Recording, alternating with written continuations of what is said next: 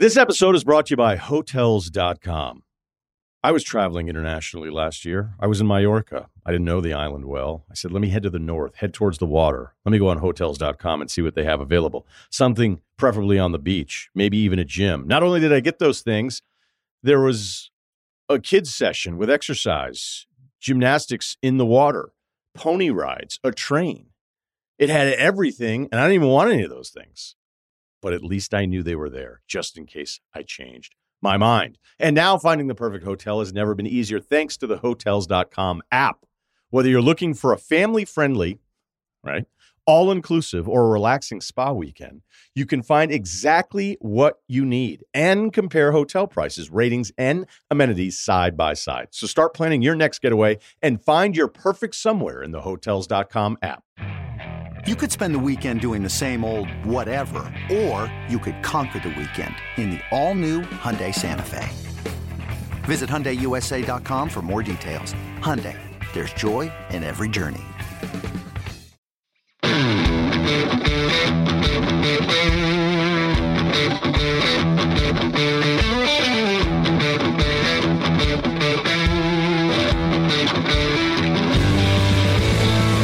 Welcome to the Fantasy Footballers DFS and Betting Podcast with your hosts, Kyle Borgononi and Matthew Betts.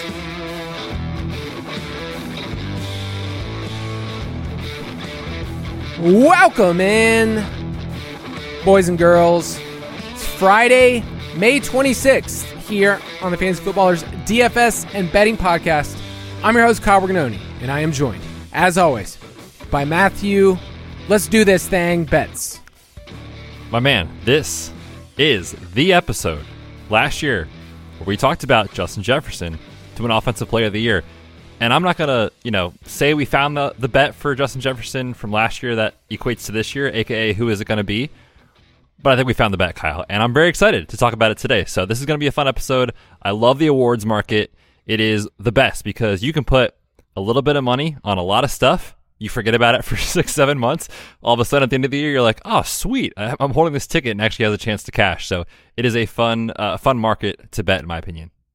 I feel like this episode, divisional award stuff, you and I kind of get to mind meld because what we do is we prepare our notes, we do some study, and then we don't tell each other what we like, and then we try to guess beforehand, like, "Hey, do you like this? Like, this is like without telling me."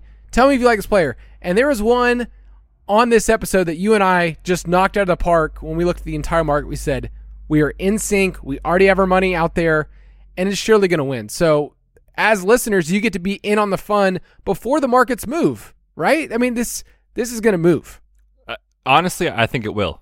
Because when people listen to the price of the player that we're going to say today, of just how egregious it is, I think everyone's going to run to this book. They're going to put some money on it, and maybe by like Sunday, Monday, maybe next week, I think the price could be gone. You can get all of our stuff, all of our picks, all of our DFS-related content, our new optimizer this year in the Ultimate Draft Kit Plus. Our best ball rankings come out in a week. So a week from now, you'll get to play around on the app. So on the Ultimate Draft Kit app this year, we have the Best Ball Primer where we break down every single team, their team outlook, their team metrics, stackability, who we like. And just to tease that for you, for today's quick question bets, before we get into divisional stuff and awards, let's walk through a team. Let's kind of give people the audio version of what they can get. So maybe we need to do that. We need to just have me sit by a fireside and read every single... the entire Best Ball Primer with a glass of wine or a glass of whiskey in your hand, just swirling it as you're reading about, the Bears' pass rate this year. Just that's what the people want, right? It would be funny because there's a lot of words in this thing. We've teased and talked about how it's a short novel. The Ultimate Draft Kit Plus is going to approach 80,000 words. So if you just need some extra time on the toilet this year or next to a fire, this is it. So let's talk about the Buffalo Bills. And we do this for all 32 teams. But the Buffalo Bills, what we do is we talk about the team's outlook, kind of recap last year, talk about their setup this year, the team metrics, how you can stack this team in best ball, and then how we are personally attacking it. So, Betts, give us kind of the overview of the Bills from this past year and how they're looking into 2023. Yeah, this one's very easy to break down because when you consider the team led by Josh Allen and a very good coaching staff, we look at, a couple of things, the personnel they have, what they like to do from an offensive philosophy standpoint, and then as well, what the betting markets are telling us as far as how many games are they favored in, are they favored to win the division, all those sort of things. They check all those boxes. Last season, they were 3rd in points per game, 11th in plays per game, and they were number 1 in neutral situation pass rate. So we are buying into the fact that that's what this team is with Josh Allen. They scored 27-plus points in 10 of 17 games last year. So you are going to get not only spike weeks from a week-to-week standpoint, but we think you can maintain that with Josh Allen throughout the entire year. So overall, we're very in on the Buffalo Bills. And then the nice thing about it is, this is a team that, Diggs and Allen go very early, which you talk about in stackability. But there's a couple pieces that are kind of falling down the board a little bit later on. So you don't have to force, in my opinion, if you get Josh Allen, you don't have to force it. You can kind of wait and let one of these guys fall to you. But all in all, the metrics say this team's going to be great. The betting markets say this team is going to be great. And Josh Allen clearly has the ceiling we want to chase every week.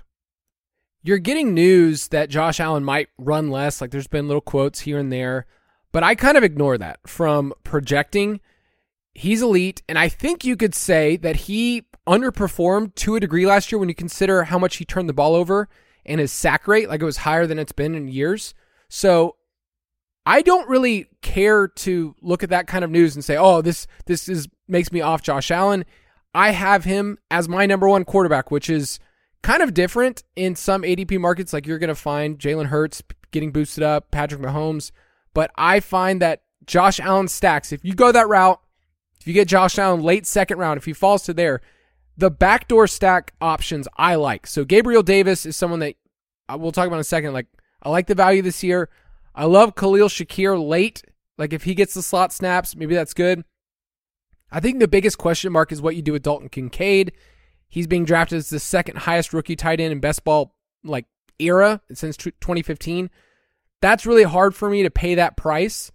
But with Allen, you just keep it clean. Like you don't have to force a Diggs Allen stack. Like I think that if you're doing that, you're basically all in at the 1-2 turn and saying this is what I have to do.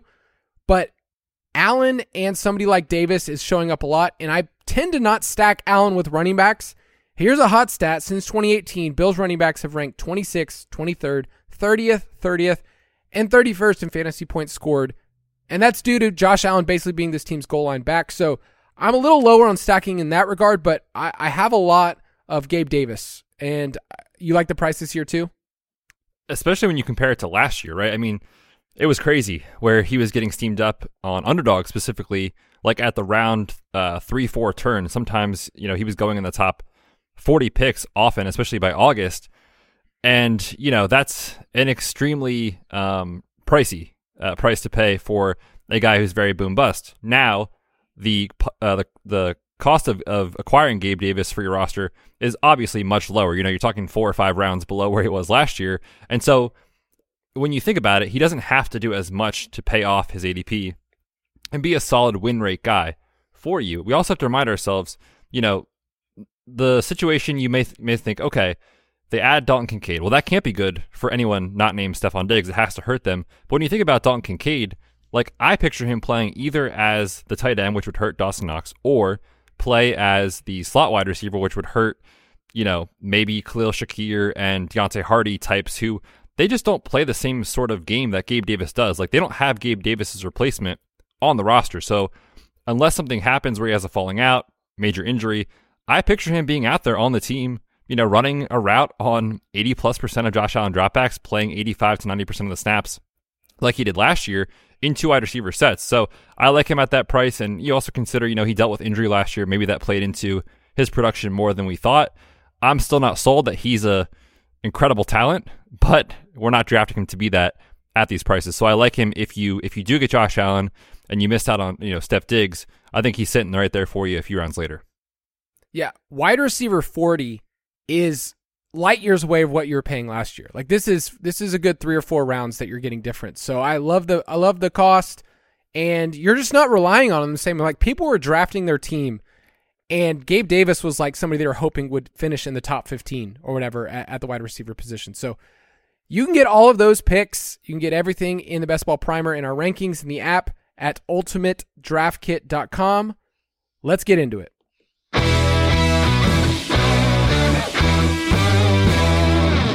Hold 'em or fold 'em.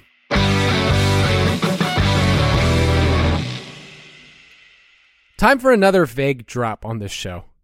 I think that's what people care about. I mean, you asked Al Borland to just pick one. Just pick a random drop. And that's what he chose. And I think that's pretty fitting for today's show. So I like it. We will be looking at every single division, talking about some award markets. We're going to move a little bit faster through these divisions, not talk about every single team because some of them just ain't happening. Sorry, Cardinals. But last episode, we did our win total spectacular. We walked through every single team, their schedule, talked about, who's set up with their strength of schedule, with games they're favored in, games within a field goal, or schedule adjusted wins. So go back to the last episode, walk through every single team. But I wanted to give this hot stat for divisional winners. And I think I've done some good digging here. I think it's good intel, but since 2015, at least one team drafting inside the top 10 also won their division. And to go even further, to take it even further, since 2015, at least one team that had 5 or fewer wins the previous season won their division the next year. So you're looking at last year, Jaguars, 3 wins the previous year, picked Trayvon Walker number 1, won their division. Year before that, it was the Bengals. They had 4 wins. They drafted Jamar Chase. They went all the way to the Super Bowl. Okay, so it's interesting to me because it's not just saying, oh, that team was bad last year. It's also, what do they have this year? Do they have a 4th place schedule where they benefit from it and the markets don't really realize it? So just saying at the beginning is an interesting stat, and also to say there's at least 3 teams in the divisional markets that I could say, hey, I confidently think they have a better chance to win the division than what the market's saying. So we'll talk about those as we go, but I'm just going to say the trend's going to continue. In my opinion. Should have used that. One of these. Dang it. We missed it. I think we. Let's start with the AFC East. The Bills are heavy favorites at plus 115. Jets at plus 280. The Dolphins at plus 300. And imagine picking the Patriots at plus 800. Any lean on this division for you? It's a 3-team race. We're out on the Patriots even at this price. The Bills, I'm not going to fault anyone for choosing them.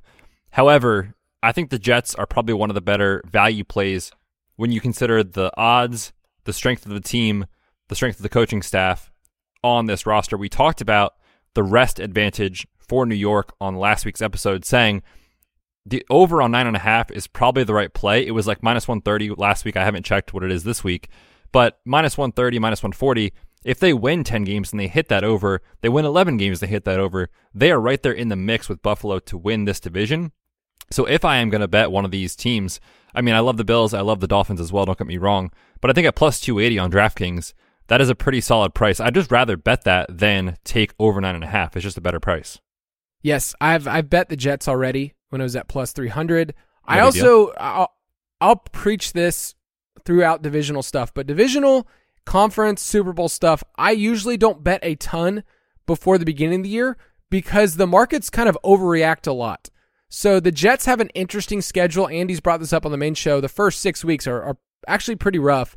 Then it evens out, and then they have a stretch where they don't leave New York for like 6 straight weeks. So the Jets are a team, even if they get off to a bad start, I'm still interested. I think they're set up. They have 12 games within Kyle, sorry to interrupt you. Would you advise then waiting to bet it and say, look, if you can predict that they're going to be 3-3 or, something like that to start the year, I don't know what they actually would be, but if you predict them to get off to a slow start but think they still can recover and win it, would you just wait and bet it after week 2 or 3, like when they potentially could be down a couple games? I think you can do it. I mean, plus 280 I think is better than what it should be. So yeah, I'm fine betting it now. I just can see the markets move in a direction where it's not taking into account, here's what their schedule is going to do the rest of the way. So Jets at plus 280, and then the Bills, I still think that's fine value for a team that I have projected for 10.9 wins. So don't mind that at all. They're obviously strong. AFC North. Let's talk about this one because I legitimately could tell somebody that all 4 teams can win this division, and I think there's value with all 4 teams. So do you have a certain lean right now?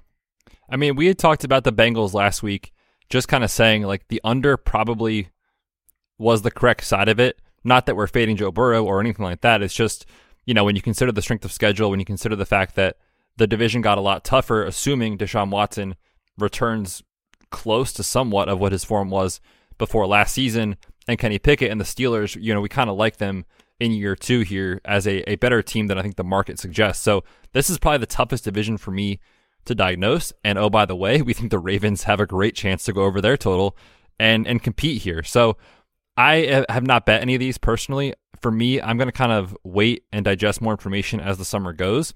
But right now, like you said, you can make an argument that any of these are the right play. Because the division's so tough, I just think I'd lean away from from betting plus 140 on the Bengals. This is going to be the division that ruins some of my divisional parlays. So I do this. I do round robin style where I don't put much on it. But man, all 4 teams, I think you could make an argument. I wish the Browns, like the Browns are in a spot where I could totally see a bounce back from Deshaun Watson. They have a 4th place schedule. There's a lot to like there too at plus 425. So the Ravens probably feel like they should be at plus 200, and I think they'll move in that direction in just a little bit when we get more intel about their offense, Todd Monken, how it works. But yeah, like I mentioned last episode, like this division, everybody went 3-3 in this division. So don't just think that the Bengals are just going to run away with things. Their schedule says that they're favored in 15 of their games, which is a monster total. But like with any team, it's fragile when you have injuries or, just bad luck variance. So I'm probably off this, but I still like the Steelers over as probably the one that I like the most in this division, over 8.5. AFC South. Does anybody have the stones to bet somebody other than the Jaguars? We talked about that last week. It just feels like the most square bet of all time. But also, you can really see a path where it is the right play, even at minus 150, which I have bet. It's moved on a couple of books. I think I saw it on FanDuel at like minus 160. On Caesars, it was like minus 170. So if you want it, grab it now, because I do think it's going to move in, away from you and to a point where you're like not going to lay minus 200, right? You would never do that. But at minus 150, I think it's still a pretty good play, mostly just because of the fact that 2 of these teams are sporting a rookie quarterback. We've talked about the issues with that in terms of teams hitting their win total. And then the Titans, I think there's a chance that Mike Vrabel can keep these guys, keep the train on the tracks through maybe week 9, 10, 11. But beyond that, who knows? We saw it fall apart last year. And the team behind, Ryan Tannehill and Derrick Henry and the rebuilt offensive line is very, very, very fragile. So I think the Jaguars are the right play, even at this minus 150 cost. I agree with you. It pains me to say that because it feels like such a turd to be able to say, hey, minus 150, go ahead and bet this. Yeah, it's not good advice, but it also feels like there's no other way to do it. The Colts are the only other one that I would consider in this division at plus 500. I think what you're hoping for in that scenario is that they win this division with, 9 wins, 8 wins. Like you're hoping it's ugly and that they just win that way with the 3rd easiest strength of schedule in 12 games within a field goal. So that's the most in the division. So keep in mind with the Colts, their variance was so bad last year. Their point differential was horrible. They tried something called Jeff Saturday. How'd that go? Work. Oh, it sad times. I know. You feel bad for the person that's like, hey, we tried it out, buddy. It's not working. So, actually, real quick, Kyle, before we move on, I just thought of this. We're going to talk about the offensive rookie of the year market in a minute, but this feels like a good spot to just slide a little note in here. Anthony Richardson is 9-1 on Caesars to win offensive rookie of the year. If you think the Colts potentially can compete with the Jags for this division, wouldn't you rather just bet offensive rookie of the year for Anthony Richardson? Because presumably he's having a good season if this team goes over their win total and they're in the mix for the division. You're getting way better odds to do that. I don't mind that at all. In terms of just straight up like that's mispriced and it's different on DK, but the team needs to get close to playoff, or they need to have like an outlier, like insane rookie year. Like Garrett Wilson, most targets for a rookie wide receiver since Anquan Bolden. when we get to that market, we'll talk about like the case, because I think Bryce Young and CJ Stroud are just off my board for that. Like I just don't see them putting up the raw numbers. And I've used this comp before. Vince Young won Rookie of the Year, throwing like 15 touchdowns, but got the team to the playoffs and ran the ball enough that it didn't really matter what his completion percentage. So are you saying that's the route for him if it's rough and ugly for the Colts?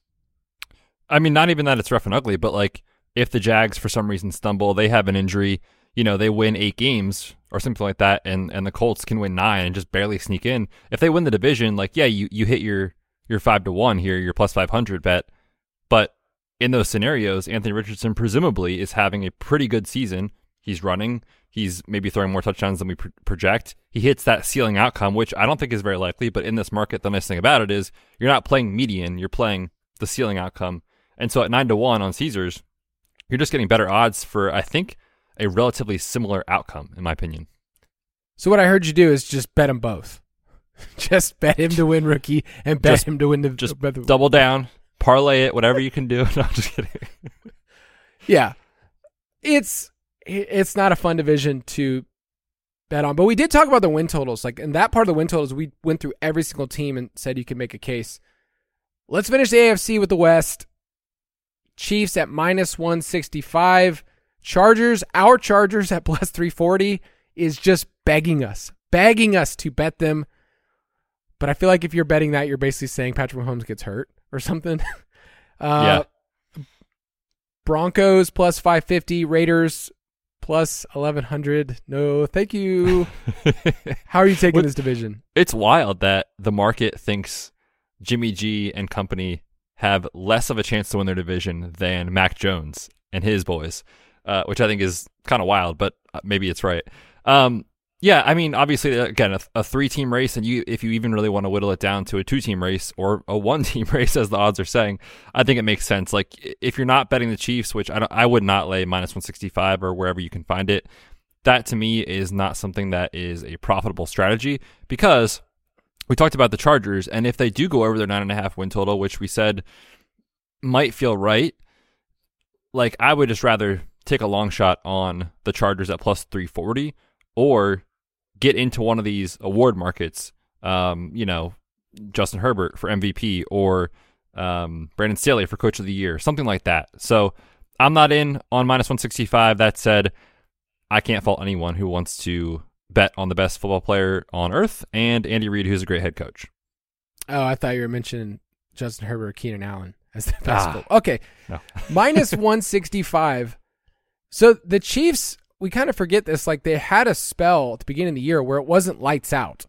And I tend to look at players that are front runners, like Patrick Mahomes, like the Chiefs, Josh Allen, like teams like that, where I tend to wait until maybe halfway into the year, usually, because things stabilize, they hit a little bit of variance, and the markets kind of overcorrect.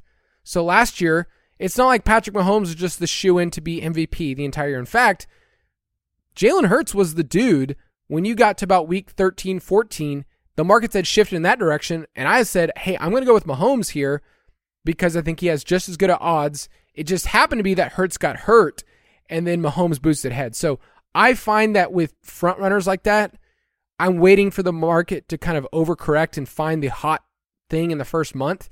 And so the Chiefs might be a team that changed from minus 165. It's a tough schedule. This whole division has a tough schedule, let's be honest. So you could see things get a little uglier here, but the Chargers at plus 340, I bet, because I'm a sicko and I like searching for something with the Chargers. Yeah, it's bad. It's just Max Payne every year, but we're back for it. All right. Take a quick break and then come back with the NFC.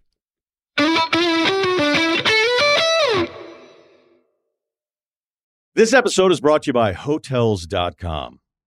I was traveling internationally last year. I was in Mallorca. I didn't know the island well. I said, let me head to the north, head towards the water. Let me go on Hotels.com and see what they have available. Something preferably on the beach, maybe even a gym. Not only did I get those things, there was a kids session with exercise, gymnastics in the water, pony rides, a train. It had everything, and I didn't even want any of those things. But at least I knew they were there, just in case I changed. my mind. And now finding the perfect hotel has never been easier thanks to the Hotels.com app. Whether you're looking for a family-friendly, right, all-inclusive or a relaxing spa weekend, you can find exactly what you need and compare hotel prices, ratings, and amenities side by side. So start planning your next getaway and find your perfect somewhere in the Hotels.com app.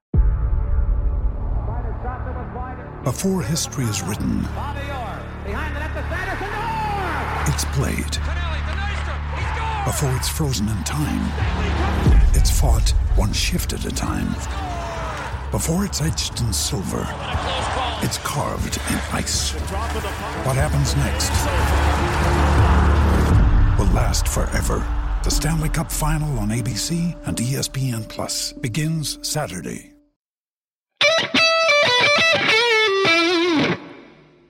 Back with the NFC East.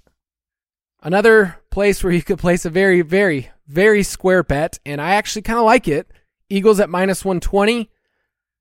That stat I gave earlier of there's been a team picking in the top 10 that won their division, I'm just like, wait a second. The Eagles are cheating here because they had a top 10 pick. So remove your fan bias and give me your take. Oh, man, Kyle. It's hard to do. It's hard to do. I am wearing an Eagle sweatshirt today for everyone at home. But, you know, minus 120 isn't the same price as like minus 165 we just talked about with the Chiefs. If that was the case, I would say it's probably not a good bet because we saw what Brian Daboll could do with the Giants last year. They did improve the roster a bit this offseason, and he's a great head coach.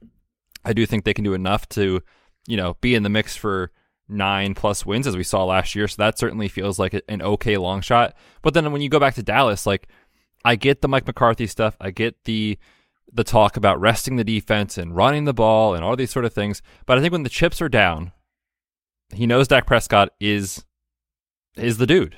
And he knows that, you know, he can put the ball in his hands and they can win games. And Dak has shown he's an excellent quarterback. I know last year the turnovers were an issue, but that is fluky from year to year. So for me, I'd be fine if anyone wanted to take a long shot on the Giants or say, you know what, the Eagles are overpriced.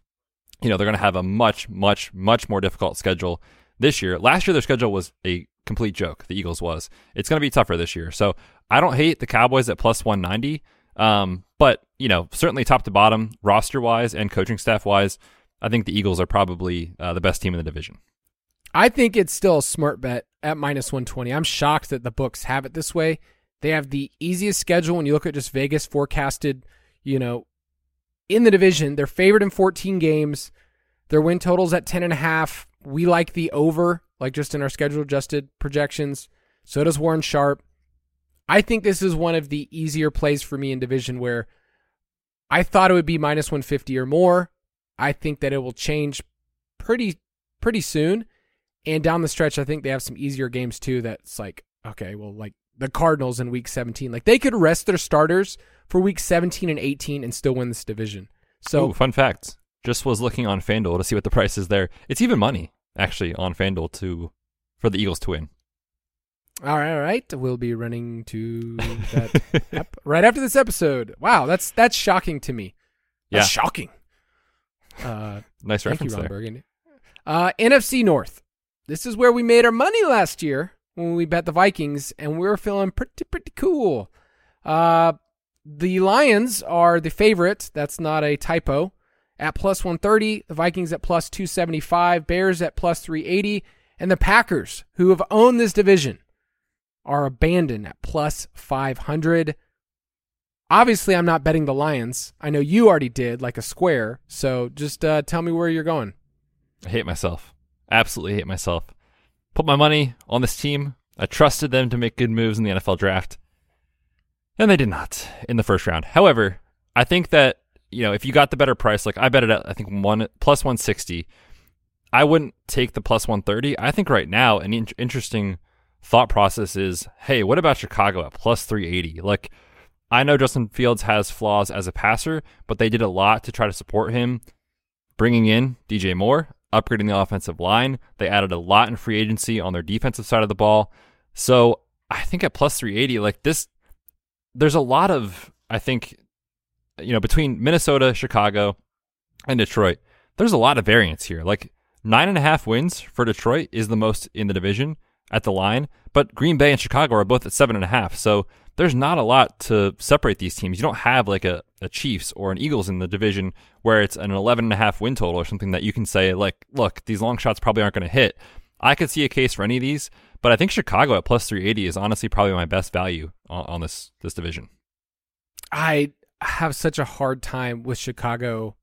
Like, they're plus 160 to make the playoffs. I don't mind that route. It's a tough division. It's so much closer than people realize. And the Packers at plus 200 to make the playoffs is a bet that I've already made. I just think that there's, I'm not asking them to go 10 wins, but like 8-9 wins in a weaker NFC. I like that one a lot. I still don't mind them at plus 500 to win the division. I don't know what Jordan Love is. I'm not a Jordan Love truther at all, but this team still has a ton of pieces, and I can't say that Aaron Rodgers was elite last year by any means. So I kind of like the Packers as for some reason as a dark horse in this one, but it's also me saying the Lions are turds. That's actually what you're saying with that. That's wager. My analysis.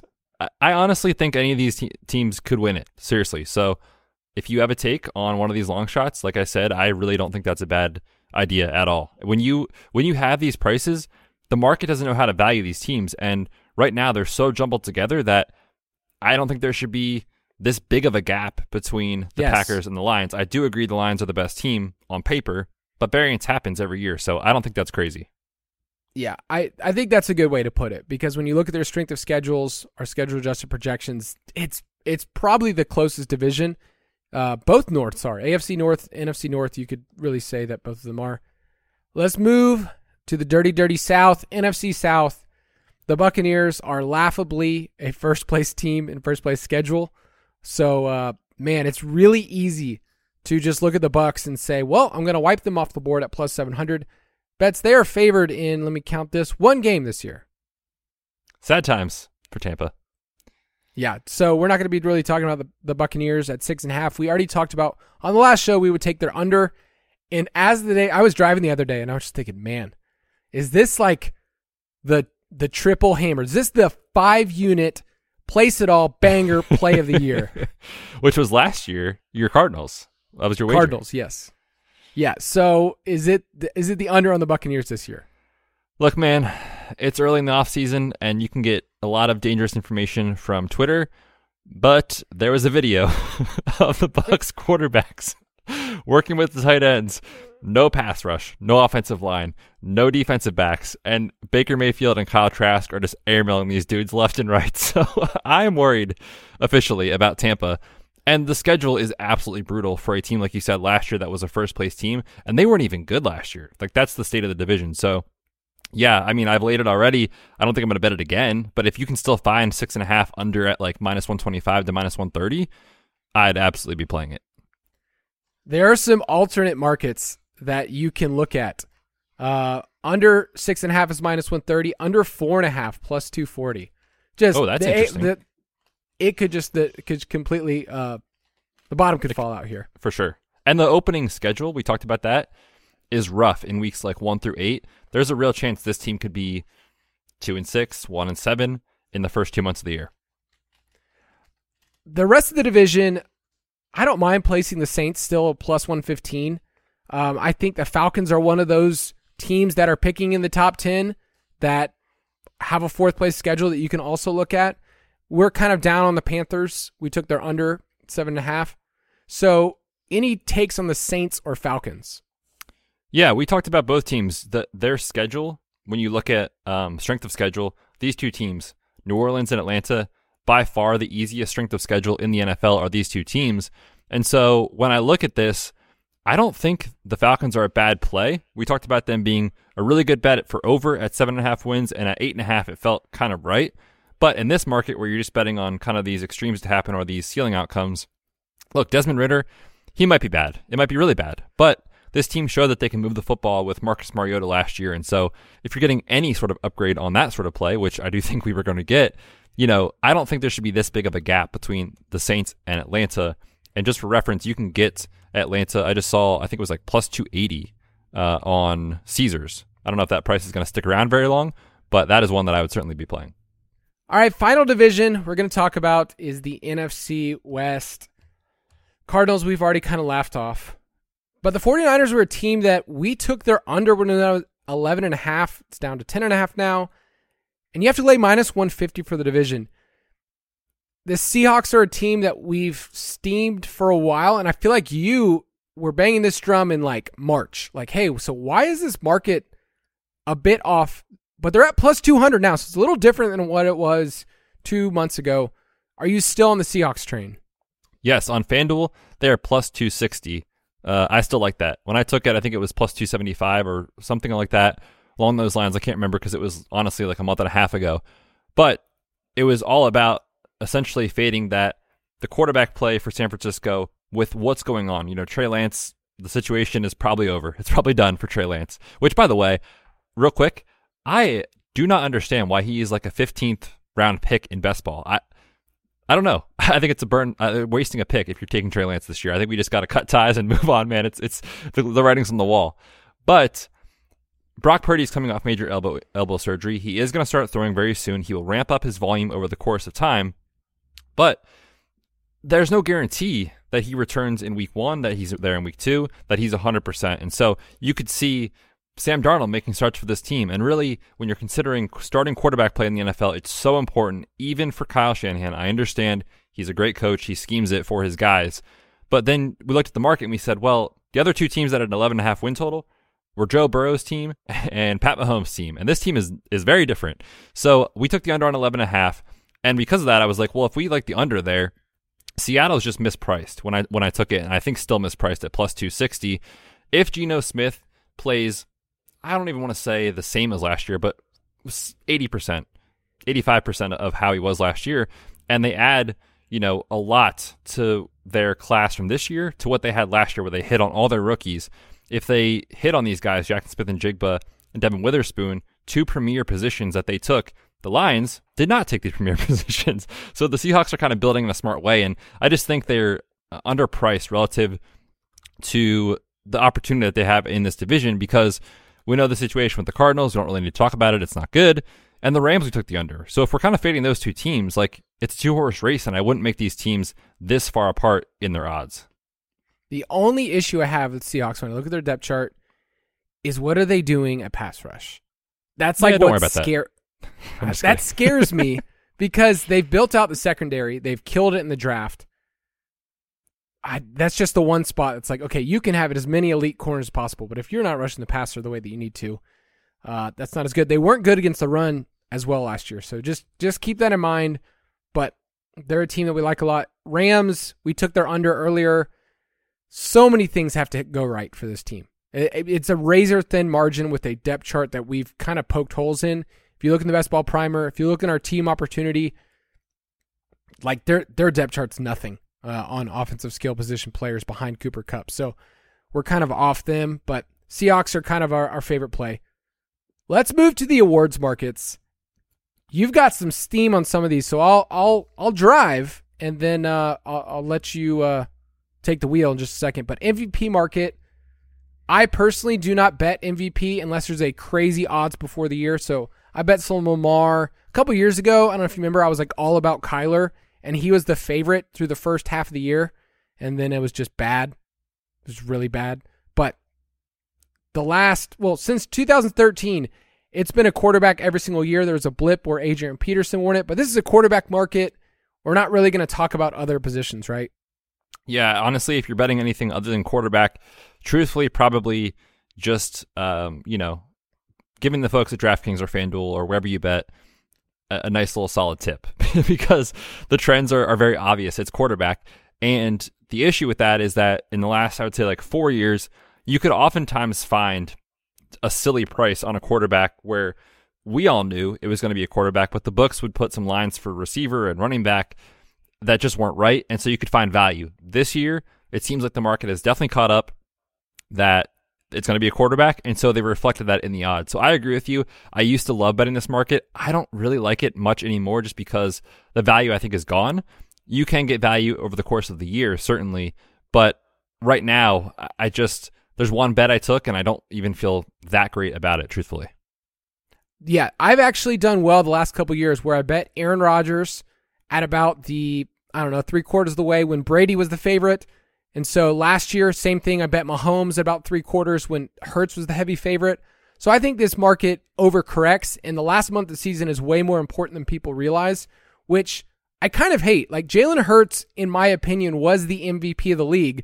If he would have been hurt weeks 1 and 2, as opposed to weeks, 15 and 16 or 16 and 17, then I think he would have won the award. But that's just, it's all about the timing. It's all about how you finish. Let me give you some laughable names, though. Okay, because this is how you know this is a quarterback market. What if I told you that right now in DK, Sam Darnold has better odds to win MVP than Justin Jefferson? We could stop right there. That's all you need to know about this market. No. The value is gone. I need to tell you this one, though. What if I told you, this one's so funny. What if I told you that Matt Ryan has better odds to win MVP than Stephon Diggs? No. Is that real? Cup? Yes. Matt Ryan right now in DK is 100-1. So, hey, injury happens. He's out of the booth. He's back on the field. Matty Ice goes on a run. I mean, hey, come on now, 100-1. I wonder if they get a bet in for Matt Ryan at, plus 10,000 if the DK people have to say hey, we need to go send a well check on this person for betting this Flag their account. stupid. I hope they just put it in there just so they can make sure somebody. So yeah, we're kind of down on MVP. You do need wins. We'll at least say that. You need double-digit wins for that to happen, and they're usually quarterbacks. Let's talk about offensive player of the year, because this is where you and I, we're lockstep on this. We were lockstep last year. We placed 2 big bets. Well, not huge, but these are the 2 we felt like were values. It was Aaron Jones last year and Justin Jefferson, and we hit with Justin Jefferson. So, do you have a read this year on, right now Justin Jefferson's the favorite, tied with Jamar Chase at plus 1,000. Where are you feeling frisky? Yeah, so before we get to that take, I think Jamar Chase is an okay play on FanDuel. He's plus 1,200 over there. Look, this is a passing league. You're seeing a ton of volume. The Bengals last year from week 4 on were 8th in pass rate over expectation. They literally said, Joe Burrow, go win these games for us. And we know how good Joe Burrow is. So I don't actually hate that. It's kind of, I don't like betting the favorites, but I do see a path for Jamar Chase this year.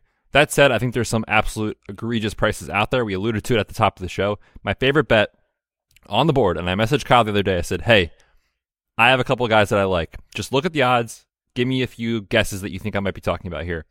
And he hit it. And it's CeeDee Lamb to an offensive player of the year at 80 to, I'm sorry, it's not that bad. That's a different player. 60-1 on BetMGM is a very, very bad misprice, in my opinion, relative to the other books where we're seeing him, at 40-1 or 35-1 or something like that. But at 60-1, you're talking about one of the best receivers in the NFL. He was top 10 last year in receptions, yards, and receiving touchdowns with a 28.7% target share and 2.39 yards per route run. I love this opportunity to fade the Mike McCarthy, establish the run, rest our defense sort of stuff, because when the chips are down, they're going to do what they have to do to win the ball game. And when you're looking at the depth chart, they've talked all about wanting to run the ball, but they don't have any. They have Tony Pollard, who has never held up for an entire season or hasn't given the opportunity. Ronald Jones, Malik Davis. I'd love to fade that narrative and just kind of play into a talented player. So at 60-1 on BetMGM, that's our favorite bet this year on the board. It has already been made by both of us, and we would encourage you to grab that line if you can before it moves. Yeah, if you want to ride with the boys, CeeDee Lamb. Just for 60-1, just to give you some context on DK 61, Taysom Hill. So why are you laughing, Kyle? Why are you laughing? I'm laughing at sports books that just lay lines that don't make a ton of sense. So what's funny is Chase stood out to me, and I wish he was more of a value. And just to think about this market, since 2017, Todd Gurley, a running back, Mahomes, Michael Thomas, Derrick Henry, Cooper Kupp, Justin Jefferson. So it's turning into a market where who has an outlier season at one of the skill positions. That's what we're looking at right now. So that's why quarterbacks are so much further down. It's odd to see the MVP one way and offensive player another year, but that's kind of where people have said like, oh, we're already going to vote for them for MVP. So I don't mind Cooper Kupp. I think he's pretty far down there. He's not going to get a season like he did 2 years ago, but he's interesting. A.J. Brown, I think, is pretty far down there. Like, he could have a outlier touchdown season. I kind of like him. Any other names you want to throw out there? Yeah, real quick, too. One other thing that I was noticing looking back at this, I stopped going back when I was going back to 2010 because I was like, okay, this trend is strong enough. Every player that has won this has come from a playoff team. So I'm not looking at the, Hollywood Browns of the world, or I don't even know, Damian Pierce from the Texans. Like, I'm just not going to do that. I'm going to bet on the teams, the players from the teams I think can make the playoffs. And one other name that really stuck out to me, two names actually. Nick Chubb is 35-1 on Bet Rivers. He's like 25-1 on FanDuel, and I think like 30-1 on DraftKings, something like that.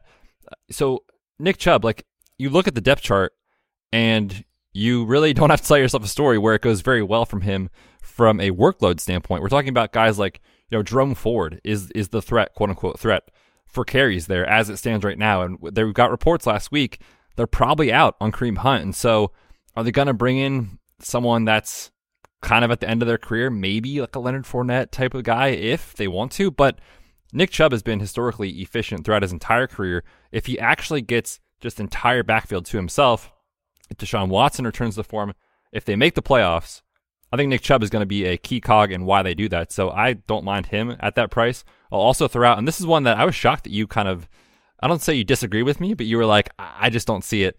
It's Chris Olave. And this is the 80-1 price that I was going to tell everyone about on BetMGM. It's just a misprice for a guy that is extremely talented. The Saints have by far the easiest strength of schedule in the NFL. They're the favorite to win the division. A 9.5 win total says that this team is going to be pretty good, assuming Derek Carr can't support an elite weapon. And we just saw him do that with Devonta Adams 1 year ago. Chris Olave, 5th in yards per route run last year in terms of looking at rookies since 2011, was the 5th best. You're talking about guys like OBJ, A.J. Brown, Justin Jefferson, Jamar Chase in their rookie season. So that's how good he was. If he takes a step forward, if he gets into 30% target share, if Michael Thomas is just done, 80-1 is a bad price. So I'm in on that at 80-1. I like your reasoning, and you know that I'm going to be behind Chris Olave most of the time. My question was the volume, how much he's going to get. You brought up how Derek Carr kind of does hyper-target whoever his best buddy is on the team. It's, Devonta Adams, Michael Crabtree, Amari Cooper. Like, he's kind of always been that kind of guy. Hunter Renfrow. The GOAT. Yeah, so he's 60-1 on DraftKings. So you're saying that 80-1 is not the smartest place for them to. What about Desmond Ridder plus 250-1? Oh, you are a sick individual, Kyle. Absolutely. Hey, sick. he's got worse odds than Zeke and Jarvis Landry, who don't have a team. That's pretty funny, actually. All right, let's go to Offensive Rookie of the Year. This market, you don't have to make the playoffs. Like, going back, I went all the way back to 2005 when I was in college, Cadillac Williams. You don't have to make the playoffs. Garrett Wilson didn't last year, 2 years ago. Herbert, Kyler Murray, Saquon. You just need the best statistical rookie year of the group. So Bijan's the favorite, then Bryce Young, which I don't agree. Anthony Richardson, we brought up earlier, plus 600. JSN at plus 800. Feels like he has a safe floor. Like, I don't know the ceiling when you have two other players there, but Bijan feels like the square bet at plus 250, right? Kind of, but at the same time, I understand it, especially if we think the Falcons can perform with that offensive line. I mean, last year, that offensive line was number 1 in PFF run blocking grade. They were very good at moving the football on the ground, and they've talked about being more balanced this year. The selection of Bijan Robinson, 8th overall, says otherwise. So could he give you 275 carries in total, more than 300 touches? I think that's very, very, very possible. He's going in round 1 of best ball leagues for a reason. I don't hate it. I do think it is a square play, but I understand it. And a comp that I've seen from other people, which I do agree with, is like, we haven't seen this running back prospect profile since Saquon Barkley in 2018, when he just got so much work for New York. And I think he won it that year, didn't he, in 2018? Yeah, Saquon won. Right, so I can see that path for sure. So I actually don't hate the bet. I'll give you a long shot that I don't mind. Devon Achane's at 35-1, which just feels like way down there. Like it's behind Josh Downs, behind Tyjae Spears. So it's just an offense that I like. It's not so much saying like he's built to be the offensive player or offensive rookie of the year, but let's say that this offense just hums and he's utilized in the best way. I trust Mike McDaniel. I think his odds should be more like plus, 2,500 or plus 2,000 than buried down there. So he's someone. I'm not going to take a tight end. It's really hard for me to look at these quarterbacks and say, I believe other than Richardson. So, yeah, it's a market where I'm probably going to wait again. And I know that sounds so bad for people, but, you wouldn't have said Garrett Wilson was the dude right from week one. In fact, Garrett Wilson, we look back at our best ball data, he was taken 118th overall last year after some pretty funny names, like after Chase Claypool. Yeah, that's wild. We already talked about the Anthony Richardson stuff. At 9-1, I think it's an okay play, and it is one of those situations where it's tough for these guys that are way down the board to beat three quarterbacks, because the rookie quarterbacks, if they start the entire season, like they're going to put up numbers at least that are good enough to compete for this award. So I think he's the best quarterback value in my opinion behind Stroud and Bryce Young. Also throughout, I think Jahmyr Gibbs is fine. I mean, they took him 12th overall. They clearly have a plan for him. We talked about the issues with the Lions wide receiver core as far as their lack of depth. If Jahmyr Gibbs gives you that sort of receiving profile to touch the ball, 200 times this year in an offense that could score a lot of points, he makes sense. So I think those three are my favorite: Bijan, Anthony Richardson, and Jahmyr Gibbs. All right, one more award here. The comeback player of the year. Damar Hamlin is the overwhelming favorite on a lot of books. On FanDuel, he's only minus 250, but this is a narrative award. Like, you have to kind of realize that it's spun in such a way where you have to think about not just raw stats, but also the context for each player. So Lamar's in that mix, Tua, John Mechie, a lot of players coming off injury, Breece Hall, Cooper Kupp, Russell Wilson, just because people feel sorry for him. So do you have a certain lean? I know you have a long shot that you like. Yeah, what's interesting about the Damar Hamlin thing is, like, if he was a starter in the NFL, there's no question this is his award to lose. And I do think that's still the case, and the odds reflect it. But, like, what if Damar Hamlin, like, he was only playing last year because of injuries to the secondary. Their secondary is much improved from a health perspective. So I'm not here to say that I'm not super excited and happy and thrilled with the story that developed. I think it's an incredible story. But if he's just like a special teams guy or like a third string safety, do you think people actually vote for him? I have no idea. And that's why this market is so tough. But one of my favorite values on the board right now, all the way down at plus 7,500 on FanDuel, which is just crazy, is Calvin Ridley. And I know that this is a narrative, and you might say people won't vote for him because he was suspended because of a gambling, thing. But he did write that very heartfelt letter in the Players Tribune. I think that kind of got him back on good terms, maybe with the general media. And look, the Jaguars, there's a lot to like about Doug Peterson, Trevor Lawrence, heavy passing volume. If Calvin Ridley returns to the guy he was, and I have zero clue if that's going to happen, like, this is a player who caught 90 balls for almost 1,400 yards and 9 touchdowns when he played a full season in 2020. It's a very long time ago, I understand that, but 7,500 is just wild to me. He's behind Baker Mayfield. He's the same price as Mac Jones. He's behind Kyler Murray. Like, it's just a misprice, and that's the point of this, is you sprinkle a little bit on and hope for the best, but behind him and the obvious favorite in Damar Hamlin, it's a very tough market to understand. I'm kind of interested in Derek Carr at 65-1. Knowing what we know about their schedule and just the narrative of, oh, he was cast off from, Las Vegas and now he leads his team. Like, let's say the Saints win 11, 12 games and they're in contention being the 1 or 2 seed in the NFC. I think there's a lot there that he should be priced. Why is Foster Moreau ahead of him? Like, Foster Moreau's story is like great from that sense, but it also feels like short-lived over the last month since he's now on the field. So Sam Darnold at plus 3,000, like, no, not at all. Like, I want to throw up. So Derek Carr 65-1. I like that. I like it as a long shot. Yeah, I don't mind it. I mean, it's kind of interesting because it's like, what is he coming back from? But you laid it out, right? He like kind of had a falling out with the team, and if they do exceed expectations, I think he's a big reason why. So I don't hate that, especially at the price. All right, a couple more markets here. Player to lead the league in passing yards. Mahomes the favorite at plus 5,500 or plus 550. I was like, whoa, baby, we're betting that. Is this a Justin Herbert market for you? Yes and no. So I think he's got a great chance to lead the league in passing when you think about the addition of Kellen Moore, Keenan healthy again, Mike Williams healthy again. They add a first-round receiver. The offensive line is back healthy. He's got the best receiving running back, arguably. I mean, you could say Christian McCaffrey in Austin Eckler. So it all lines up for Justin Herbert, who I definitely want to buy into this year in all forms. The betting market, best ball, DFS. We'll be doing all of that. I think it's better maybe to play him as an MVP winner, which is the one I took at plus 1,500 on Caesars. Is the best price I could find. Went into our UDK, projections from Andy, Mike, and Jason.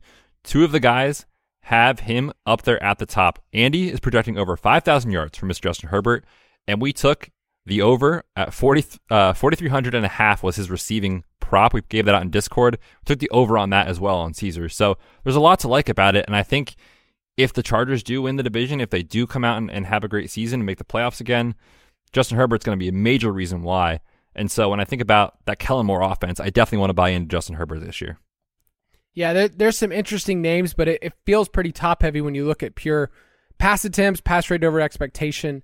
I don't mind Josh Allen at plus 1,000, especially if they said, hey, he'll run less. But players to lead the league in rushing yards. All right, this was Josh Jacobs coming out of nowhere last year and being the dude. Jonathan Taylor is the current favorite at plus 800, tied with Derrick Henry. And we already mentioned how much we like Nick Chubb.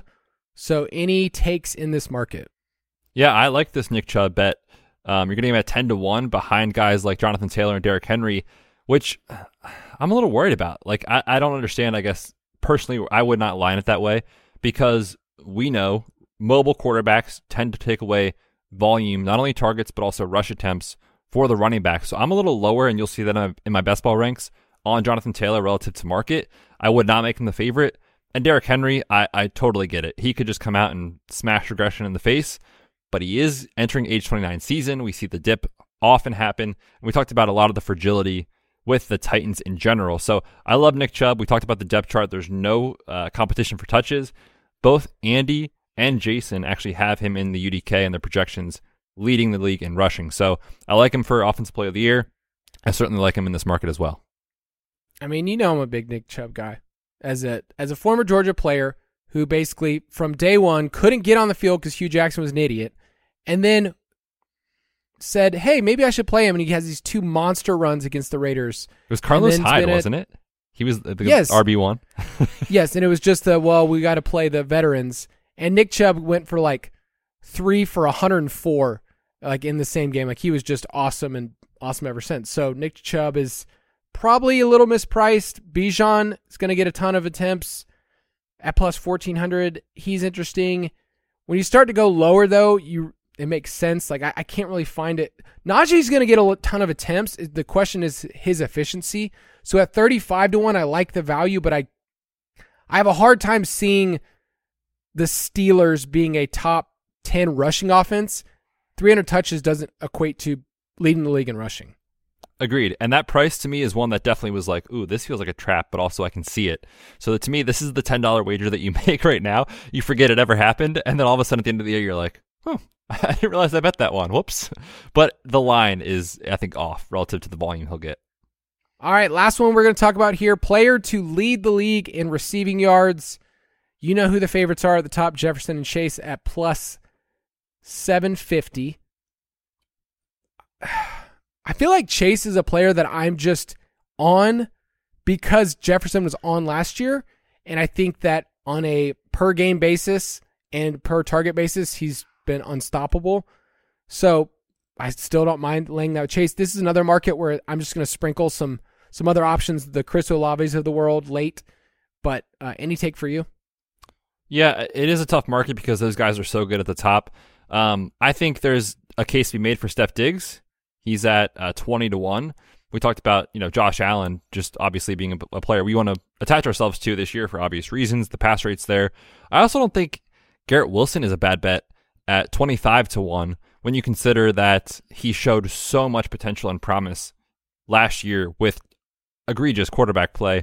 And if Aaron Rodgers comes in and is 80% of the player he's been in his career, he's going to be head and shoulders above what was there last year. So if Garrett Wilson really is that dude, which I think he is, and we've been kind of interested in the over on their win total as a value bet in the division, Garrett Wilson to me at 25-1 makes a lot of sense. Yeah, we mentioned earlier CeeDee Lamb, Offensive Player of the Year. You could totally go there. It's not as great a bet for him to lead the league in receiving at 28-1. So we would rather have the Offensive Player of the Year, but he's another name that we are higher on. I think we're just higher on the Cowboys passing offense than the rest of the community. Is that just us zigging while everybody else is saying it's just going to run a ton? I mean, I always like to just follow the team's transactions. And I know, again, we've talked about already, like the quotes from McCarthy are not great. They're actually kind of concerning. But when you follow the fact that, Michael Gallup is off ACL in year 2, he's talked about how healthy he feels. They add Brandon Cooks. They don't really add running backs. Like, maybe they pass more than we think, or maybe they're just right around league average, which I think is going to be fine for CeeDee Lamb. So I'm not overreacting to that too much. And, when you look at, again, the depth chart, they don't have the backs to support what Mike McCarthy has said. So I agree with you. I think we're lower on that narrative than most people. That said, I'm very excited to come out in week 1 and find out that Mike McCarthy has called a run play on first down every single time. And we're just so wrong. That's going to be a really good prop to bet. Just a first play, run, like we did in the Super Bowl. You can definitely do that for that game. That's going to do it for this episode. Next week, the Ultimate Draft Kit will be out, including our best ball rankings and best ball primer. It will be in the app for you. So rest up, people, because you have a lot of reading to do, a lot of time to spend with us in the best ball streets. Bets, tell the people bye. Yes, that is going to be an experience. If you need to get new glasses, get your eyes checked, now is the time, because you're going to be on your phone and your computer a lot when the UDK comes out. Very excited for you all to check it out and check out the best ball primer. Best ball rankings in there. We'll catch you next week. Have a good weekend. Thank you for listening to another edition of the Fantasy Footballers DFS and Betting Podcast. Don't forget to visit us on the web at thefantasyfootballers.com. This episode is brought to you by Hotels.com. When I went on my last holiday to Cape Town, it was amazing.